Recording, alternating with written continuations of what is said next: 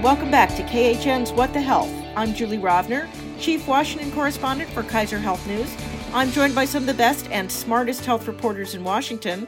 We are taping today on Thursday, May 14th at 10 a.m. As always, news happens fast and things might have changed by the time you hear this.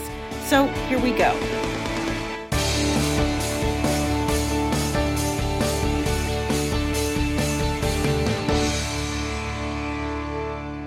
Today we are joined via video conference by Joanne Kenen of Politico. Hi, everybody. And Rebecca Adams of CQ Roll Call. Good morning. Thank you. I want to start this week with Congress because now both houses are back, at least sort of. House Democrats have unveiled what will be their fourth or maybe the fifth, depending on how you count, COVID-19 relief bill. But unlike the ones that came before, this one is not bipartisan. Instead, it's a gigantic catch-all of a lot of Democratic wish list items, including not just another round of cash for most Americans, but also subsidies for COBRA health insurance continuation and an open enrollment for the Affordable Care Act. Republicans and the Trump administration have made it clear they are not feeling the need for another round of relief, at least not right now. And it's clear that this $3 trillion bill won't be enacted in the form it's likely going to pass the House. But what pieces do you think might eventually end up signed into law? I know the Republicans want liability reform. The Democrats want money for states and localities. I mean, what is likely to be in the next round of COVID relief, assuming there is going to be a next round of COVID relief? Well, I think that, obviously you're correct that they're not going to be able to double the amount of spending. So far in these four laws that have already passed, they've got $3 trillion already out the door, and they want to double that amount. There is about almost $1 trillion for states and local governments, including states to grants for education and all sorts of things, and virus testing and contact tracing. So there's a lot in there. The aid for certain things like, the post office is going to be controversial, election security and so forth. But I think that there is the possibility of a deal, because if you look, all of the four laws that have already passed have been bipartisan. Nancy Pelosi and Steve Mnuchin have the drill down once they are able to get buy-in from other parties. They are able to work in a bipartisan way. There's so much internal discussion, though, among the Republicans right now that there's a lot of concern about the spending that has taken place. There are a lot of Republicans who just say, look, we are spending a lot of money now. And, it's $3.7 trillion, I think, is what the deficit is projected to be. It was already going to be the deficit was already high before coronavirus hit, and now it's so much higher. So I think that we will eventually have a fifth law, I believe, but I think that it's going to take some time. I think that we don't actually know what is going to be in the final package. And I think that there's going to be a lot of back and forth on this. Joanne, why COBRA? Do the Democrats have some reason to want to keep people on their employer health insurance, which would be more expensive than just giving them some other kind of public health insurance? The insurance industry and the private employers and much of the healthcare sector does want to keep a viable or reasonably viable employer-sponsored insurance sector, because they do not want we were going to have a greater government role, probably even without a pandemic. And certainly we would if a Democrat captures the White House. But they don't want it to be a ginormous increase in government role. They want to keep a big part of the insurance market. In addition, it's cheaper for the government to do the ACA, but given some of the issues with large deductibles and so forth, for some individuals and some families, it's going to be cheaper to stay on if somebody else is picking up your COBRA cost, it's going to be cheaper to stay on your workplace policy, and you wouldn't even have to start a new deductible halfway through the year and meet a second one, et cetera. So it's more stability for people who have lost a lot of stability. But even though they're really going to fight, I think it's going to be harder to reach a deal on the next stimulus bill. I do think there's going to be more money getting shoveled out the door, because, we're talking on a day that, 3.5 more million jobless today? Just came out. Claims, yeah. Yeah, and people were thinking it might taper off a bit, and it did not. So there is a push to reopen, as we all know, and it's not going to go smoothly, as we all know. It's going to be uneven, and there are going to be setbacks, and it's not like, okay, this is over, and most people in Congress realize that. And I think, just to build on Joanne's point there, I think that the Federal Reserve Chairman Jerome Powell's statements do give Congress some encouragement and give Republicans some political cover when he says, look, this is worse than any recession since World War II. This is without modern precedent. And, as we see these numbers stack up, I think there's going to be more and more pressure. Yeah, he made it easier. Powell yesterday made it easier for the Republicans to come forward. And some of the Republicans are coming forward. I mean, they're talking about very Andrew Yang-y kind of ideas, some kind of wage support or income support more than just 1 month. The economy is devastated. They're going to fight about the deficit later. And, that's going to take us years to figure out, we all know what, it's going to be, do you cut services or do you cut taxes or raise taxes? But that's not the fight for today. That's a fight we're going to be covering for the rest of our careers, the three of us. But yes. That's not the fight today. The fight today is really, how much more money do we shovel out the door? How fast do we shovel it? Who do we shovel it to? And what kind of oversight and what kind of conditions? The liability fight is going to be a big fight. All right. Well, I want to actually shift to the White House for a moment because it has to do with how this gets negotiated. As we now all know, COVID-19 has made a personal appearance at the White House with at least 2 West Wing aides, including Vice President Pence's press secretary, testing positive for the virus, which has prompted a cascade of actions, including a mask requirement for most White House staff, and the need for the nation's top scientists, including the heads of the FDA and the CDC and NIH's Dr. Tony Fauci, to self-isolate for 2 weeks because they have been exposed to someone who tested positive. How much of a problem does this particular outbreak pose for an administration that, among other things, is trying to convince the rest of America that it's safe to reopen the economy? You saw the president outdoors at yet another press conference outdoors the other day, and you saw him at his own little island podium. The people talking about testing, the public officials talking about testing, were at their own podium off to the side to really keep this moat. There was no water or alligators, but it did look like a moat around the president. He was on his platform and nobody near him. This disease is everywhere. I think all of us know people who've gotten it who are, responsible people who are washing their hands and wearing masks and, being as careful as they can, and people are still getting it. And in some parts of the country and in some neighborhoods and in some public transport systems, it's more dangerous than others. But, when it's at the White House, you don't need to be a sophisticated political analyst to know there's an optics problem. Absolutely. I just want to add on to that. I mean, I think that the administration has been under some pressure, and there have been some controversies related to Vice President Mike Pence not wearing the mask at the Mayo Clinic and questions about the president himself wearing it. But when you see these cases mount at the White House where they're testing every day, they're doing all these different things, it raises questions about how other companies that don't have the resources of the White House are going to be able to keep this virus at bay. And that goes directly back to the liability question of, this next piece of legislation. This is what, Republicans are terrified that people are going to go back to work and they're going to get sick and they're going to sue their employers, or employers are going to not want to reopen because they're afraid of people coming back and getting sick and suing them. I mean, you go into the grocery store, you go into the hardware store, you go to the hair salon, whatever. You're not going to necessarily know where you got sick. We're a litigious. We sue a lot. I never get that word right. We sue a lot. So can I hypothetically see some kind of compromise where on liability, that if people do X, Y, and Z and they do everything right and, they take proper precautions and they're responsible, there would be some kind of protection? I can see that hypothetically. I don't know that that's going to come out. And it's harder to reach that when we don't have good government guidelines on what a business is supposed to do. The CDC report has not been made public.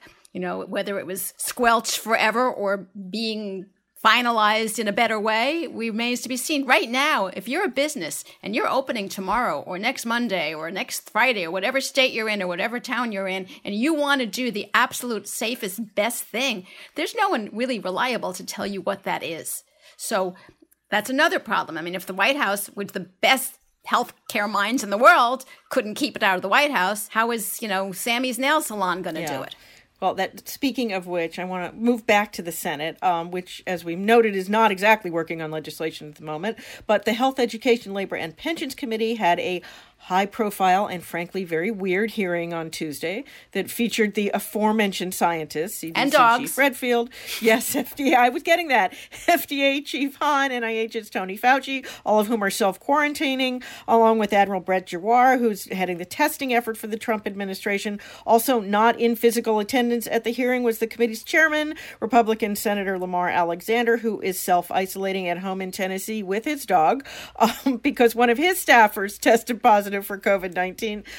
Did we learn anything new from this hearing other than that the Senate really can't figure out what kind of precautions it's going to take? We saw some masked senators and some unmasked senators and at least a couple of Republicans with beards, which is not helpful if you're going to wear a mask. I think that we didn't learn a ton that was new, but it was good to actually hear it again in a fresh way and also see some of the back and forth between some of the senators and Tony Fauci.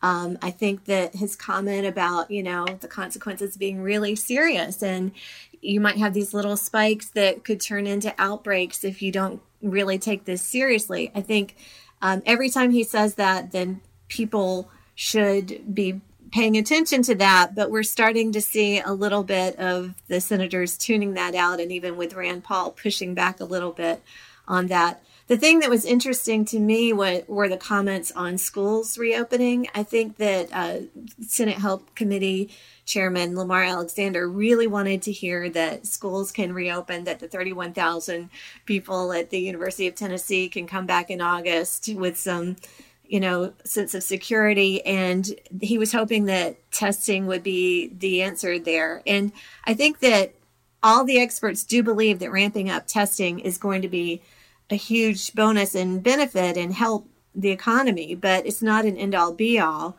We saw the HHS is projecting that they'll be able to do 40 million to 50 million tests.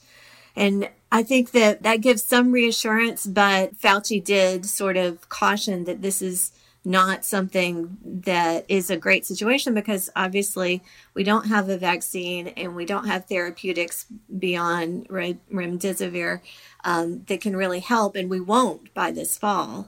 And so that is a concern. He did come back at the end of the hearing and sort of clarify that, hey, I don't mean that schools can't open at all. That's not what I'm saying. So it was interesting to me that Chairman Alexander tried to pin him down and clarify that point. But I do think that there was a lot to give us pause in the testimony. The other thing is that for those of us who were watching the White House briefings each and every day, we were hearing a lot of this. It's not new to us that Tony Fauci is worried about moving too fast. However, there hasn't been a briefing for a few weeks, and it was a different audience and a different venue, and he said it very forcefully. So it was a careful, powerful iteration that he knew. He was calibrating that, I'm quite certain, and he knew how it would be heard and by whom it would be heard and the context in which it would be heard. So even though he has said, I'm worried we can't go too fast, et cetera, there had been a 2-week pause and then a sort of more dramatic, forceful iteration of that as the country is reopening, without the gates and phases and all the things that we were supposed to be gradually reopening. It's not pell-mell. I mean, it's not like the whole country just suddenly flung open every door, but it's faster and somewhat more haphazard than the public health people had wanted this process to be.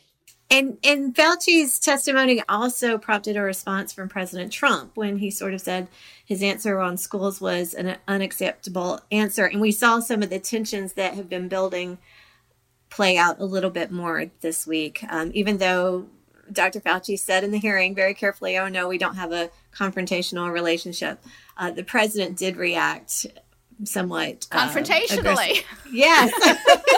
Right.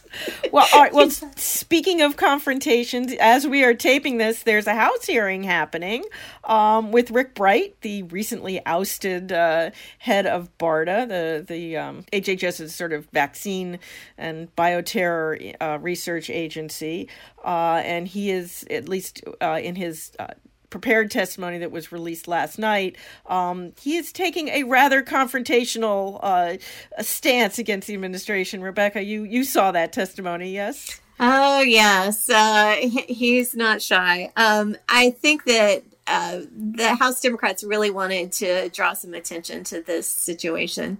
This is someone who has a lot of expertise, and he says that he was ignored, and he says that his warnings were downplayed, and he is warning that 2020 may be the darkest winter in modern history if we don't really push harder on having a national testing strategy, and if we don't have more leadership.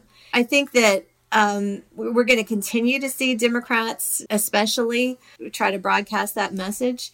And I'm very interested to see sort of what some of the back and forth today will be. We saw a lot of feistiness and some fiery exchanges yesterday at the first hearing of the Select Coronavirus Committee, with Republicans on one side and Democrats on the other, with Democrats sort of being more cautious about reopening the economy and saying that if you don't have a public health solution, then the economy is not going to be able to rebound in the same way. And we also, in fact, saw Dr. Fauci make that argument earlier in the week as well. And Joanne, we've been sort of walking around this for the entire time we've been talking. I mean, there is no federal guide to reopening, right? There is no policy that we have. Everybody keeps, pointing to things. But I mean, I think haphazard was a word you used, and I think that's a pretty good word. It seems like every other country, some countries have done better than other countries, but every other country seems to have a national strategy, and we just don't. There is some guidance coming out of OSHA, but I don't know how detailed. It is not comprehensive. It is not mandatory. It's more suggestive than prescriptive, and I don't think it covers every circumstance. And then, not that any guide won't cover every circumstance, but, you want something that's pretty comprehensive and pretty consistent. Even a reporter who still goes to the White House briefings pointed out that they have all these arrangements, right? You have to get your temperature taken before you go in. There's social distancing once you're inside. You have to have a mask. The reporters are if it's an inside briefing, many seats are empty. If it's an outside briefing, the seats are but the chairs are far apart on the lawn. But when you arrive, you have to stand in line to get your temperature taken, and you're like all squished in together. So, it's really easy if you're a restaurant owner and you can make 10 really smart safety and social distancing and sneeze guards or whatever, and forget one thing. So I wouldn't know how to open a business myself. I would have ideas, and some of them would probably make sense, but maybe one of my ideas would be really stupid, or maybe I would be forgetting something really obvious. So they don't have the guidance that they need, and the guidance they're getting from trade groups is not necessarily enough. It does not go as far or contemplate, it's a softer reopen guide, because the businesses, the trade groups are trade groups. They're not public health authorities. They're thinking about opening the business. They're not necessarily thinking about, community contagion.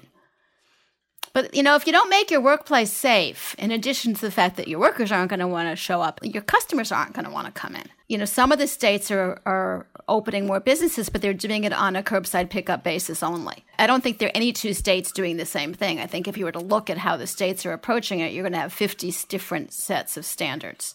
And then even within states, we all live in Maryland, and, they're part of the state is where there haven't been very many cases is opening up. And the part of the state that we live in where there have been a lot of cases is not opening up yet. So, there's even, sort of intrastate differences, which is I don't know how that's going to work out. Obviously, where we are, we're as easily into Washington, D.C. or Virginia as we can to other parts of Maryland. But, people cross state and county lines without ever thinking about it. And there is a worry that if things open up in some places, people in the places that are still locked down are going to go to the places where they're open and cause, another, as what was a little spike, as Dr. Fauci was saying, that could lead to another outbreak. So the whole thing is very imperfect. There were pictures over Mother's Day of restaurants near the Tennessee-Virginia border.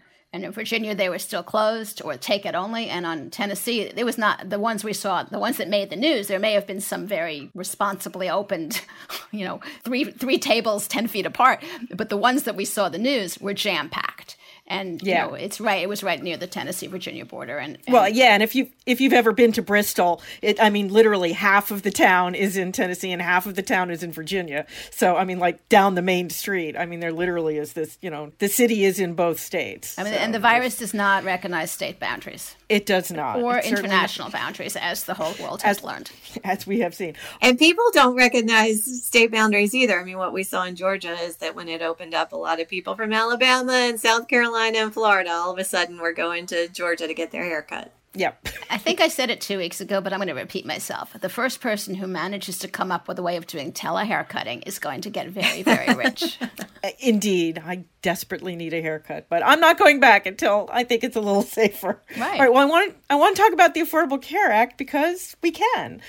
Senator Alexander, the aforementioned Senator Alexander, was on Meet the Press last week, and he was asked about the Supreme Court case that could invalidate the ACA, and he said, and I quote, "I thought the Justice Department argument was really flimsy. What they're arguing is that when we, the Senate, voted to get rid of the individual mandate, we voted to get rid of Obamacare. I don't know one single senator who thought that."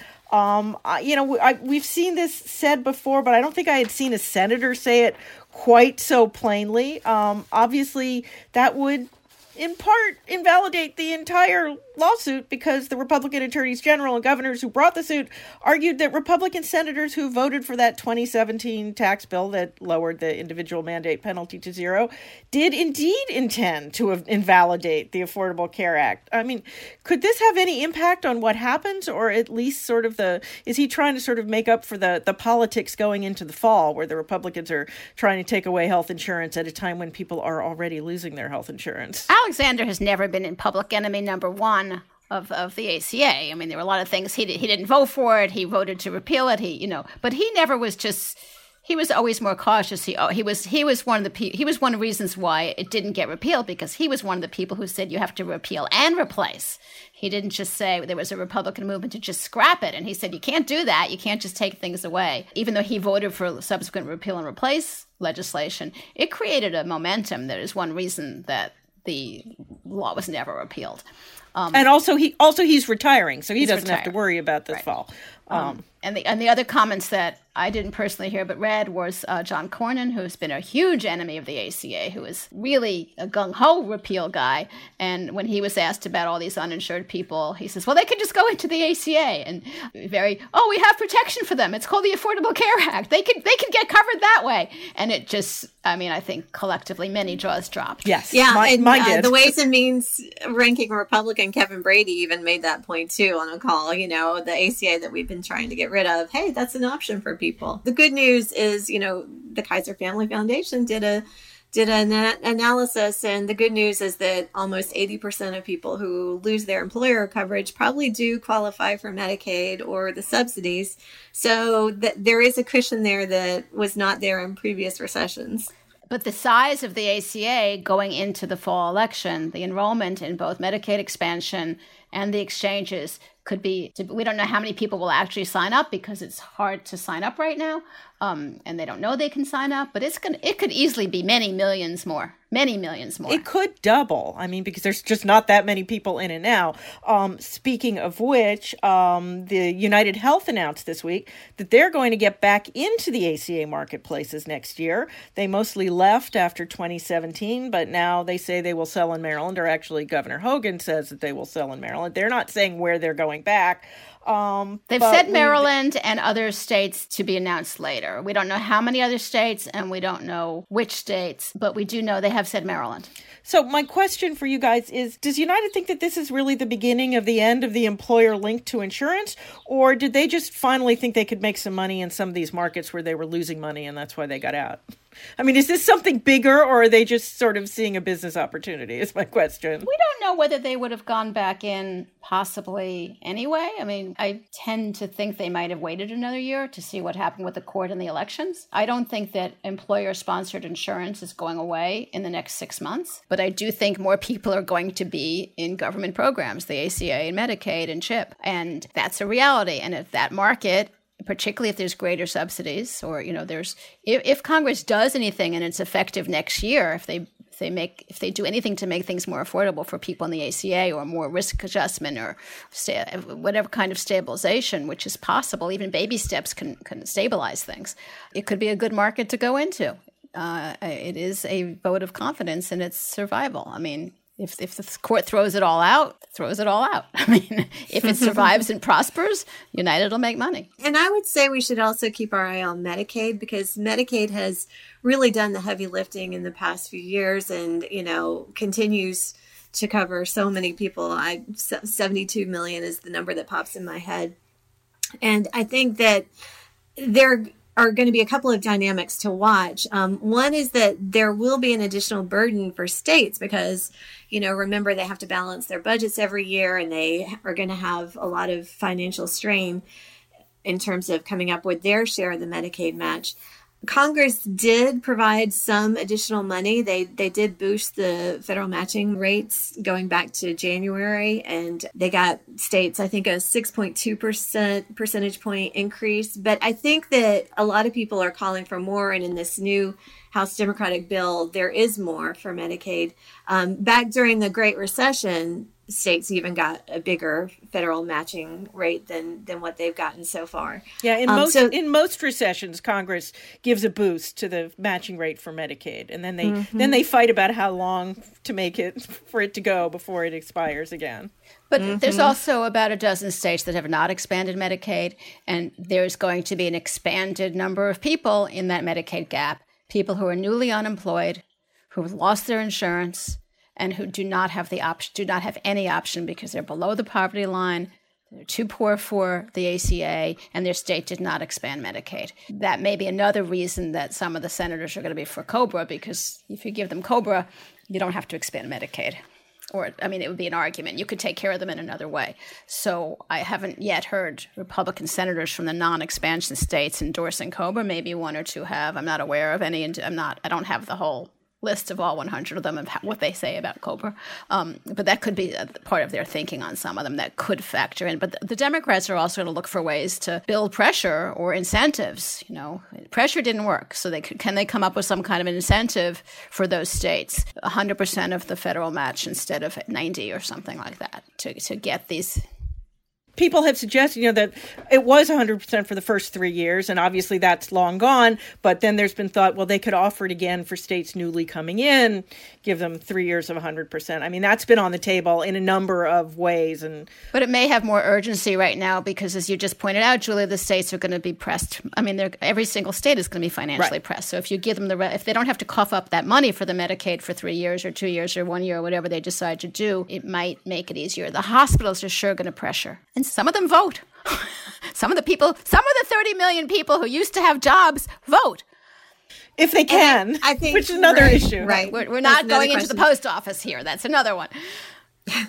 I think in terms of the political pressure, looking at the Kaiser analysis, I was sort of interested in one thing that they found, which is that at least 1 million residents in 8 states are going to be losing their coverage. And some of those states are states that are battleground states like Pennsylvania, Georgia, Florida, Michigan, Ohio. Some people even want to put Texas in that category. So I think there will be some political pressure building. If you're unemployed and you lost your insurance and you still don't have insurance in November, and your lawmaker in those states says, well, I know you're uninsured, but, Obamacare is such a disaster, I wouldn't want you to have it. I don't think that's going to necessarily go over all that well, particularly for people who have health problems or who want to take their kid to the doctor or who have diabetes or who whatever, which is a lot of people. And who at that point may have been without health insurance for 7 or 8 months. Well, that is the news for this week. We're going to leave that there. Now it is time for our extra credit segment. That's where we each suggest a story we read the past week we think others should read too. Don't worry if you miss it. We will post the links to these stories on the podcast page at khn.org/whatthehealth. Rebecca, why don't you go first this week? Sure. I chose Dental Offices Hit Hardest in Healthcare Industry Layoffs by Mary Ellen McIntyre and Michael McAnony. These are my colleagues, and I thought they did a really good job of not only finding one person in Washington, D.C., a dentist who had to lay off her entire staff, to tell the story. I also thought that the story itself took a deeper dive and made some points that have kind of been overlooked. The healthcare industry lost about 1.4 million jobs in April, and dentists accounted for more than 500,000 of that. So they talked about the bigger picture, and they also talked about some of the problems that are facing dentists in particular. They found that 53% of jobs in dental offices were lost, according to one analysis. So it's something that, has not gotten as much attention, I think. And of course, oral health care does impact the rest of the body, as we all know. So I thought it was an interesting take on some economic data. I saw a piece this week about a dentist who donated all of his PPE to the hospital, and now he's able to reopen his office and he can't get any more. So, yeah, it's a problem. Joanne. There was a great piece in the New Yorker by James Summers called "The Engineers Taking on the Ventilator Shortage." And it was about the efforts to not just crash building with the full service ventilators, but all this sort of crowdsourcing and open sourcing and brainstorming across the country of ways to come up with scaled down ones that could meet some of the needs more simply, more inexpensively. That will fill in some of the gaps, not just in the United States, but perhaps for some of the African countries that have like 3 ventilators for the entire country. And it explains your lungs really well, in addition to explaining the physics of breathing and how to do it with the machine. I'm learning a lot more about lungs than I ever knew in these few months. Well, my extra credit this week is not actually a story, but an art project. It's called Viral Art Project, which is, yes, both ways, and it describes itself as, quote, a call to action for graphic designers, artists, and other creative people to bring their talents to the coronavirus emergency facing our world. We're inviting designers to submit poster art that will raise awareness of the challenges facing all of us and promote messages about what we have to do and how we can get through this time together. The website includes some very funny and some thoughtful and some just lovely posters, some of which you can buy to raise money for artists who are unable to otherwise pursue their businesses during the pandemic. I think my personal favorite is one that recreates the famous picture from Times Square at the end of World War II with the sailor kissing a random woman, except in this case, both of them are holding masks in their hands. I recommend it highly. It is worth a visit. So that is our show for this week. As always, if you enjoy the podcast, you can subscribe wherever you get your podcasts. We'd appreciate it if you left us a review. That helps other people find us too. Special thanks, as always, to our intrepid producer, Francis Ying, who makes us sound okay, even though we are all in different places, and hey, no dogs barking this week. Also, as always, you can email us your comments or questions. We're at whatthehealth, all one word, at kff.org, or you can tweet me. I'm at Jay Rovner. I'm at Joanne Kennan. At Rebecca Adams, DC.